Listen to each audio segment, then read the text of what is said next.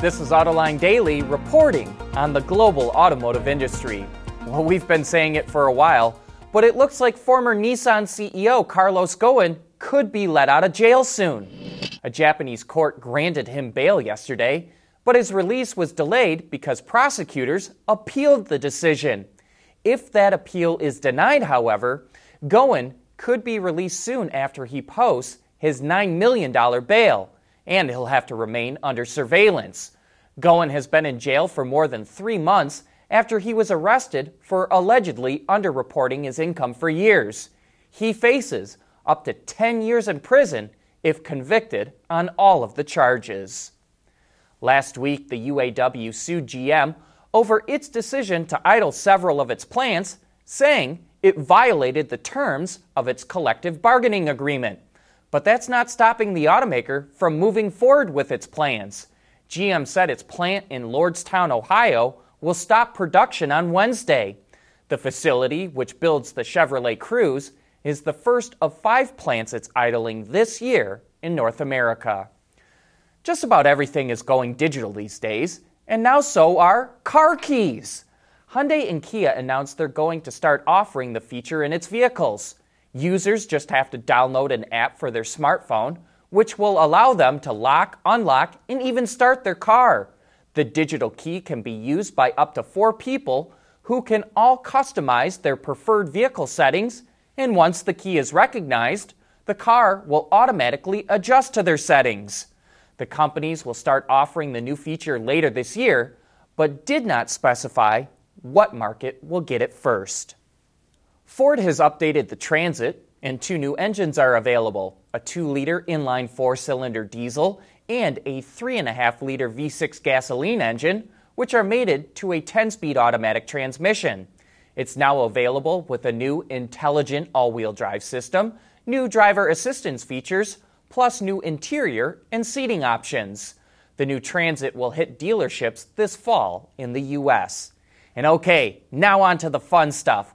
Let's look at some of the unveils from the Geneva Auto Show.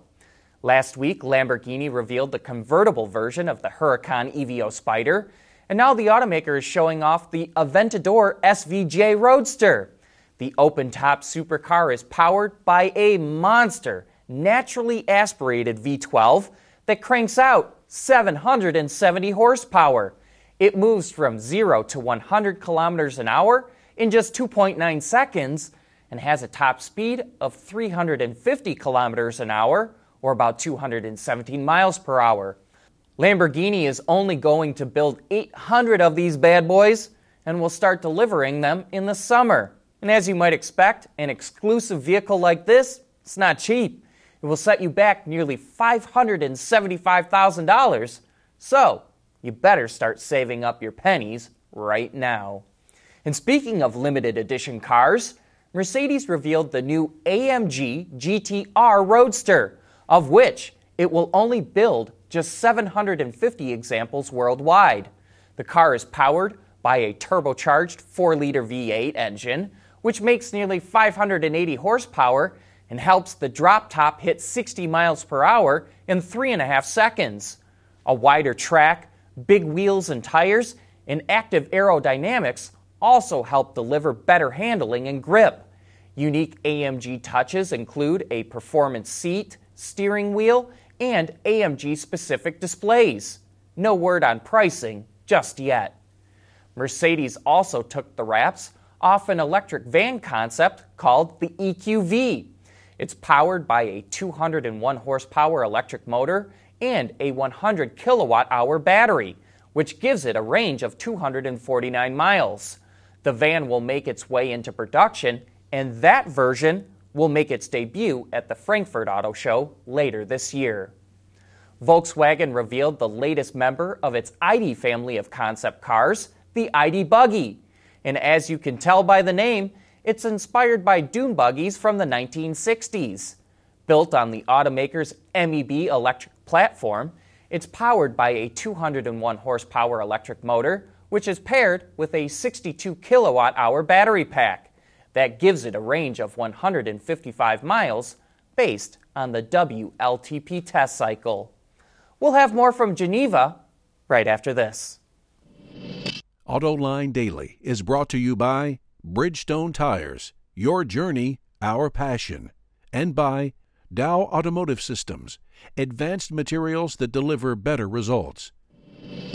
Alfa Romeo told AutoLine it would have a new vehicle at Geneva, and here it is, the Tonale concept. It's a compact utility vehicle that features a plug-in hybrid powertrain. And what strikes me is, I can easily see how a design like this could be converted into a production vehicle. We showed this teaser image from Kia the other day, and here's a better look at the fully electric concept called Imagine by Kia.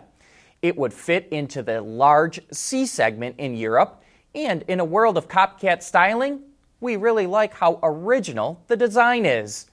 And speaking of concepts we teased that have now debuted, this is the Nissan IMQ.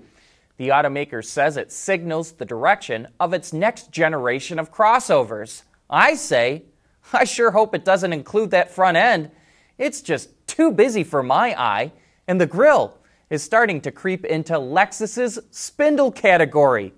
It will be interesting to see how much of the IMQ is carried over into a production vehicle. And one last one. Subaru revealed the Visiv Adrenaline concept. It's the first vehicle designed under its bolder design philosophy, which aims to broaden the brand's outlook, define the characteristics of Subaru vehicles more prominently, and create more enjoyment for all passengers. I'd say it does that. The characteristics of the Visiv Adrenaline concept are very prominently defined. But that's it for today. Thanks for watching, and please join us again tomorrow.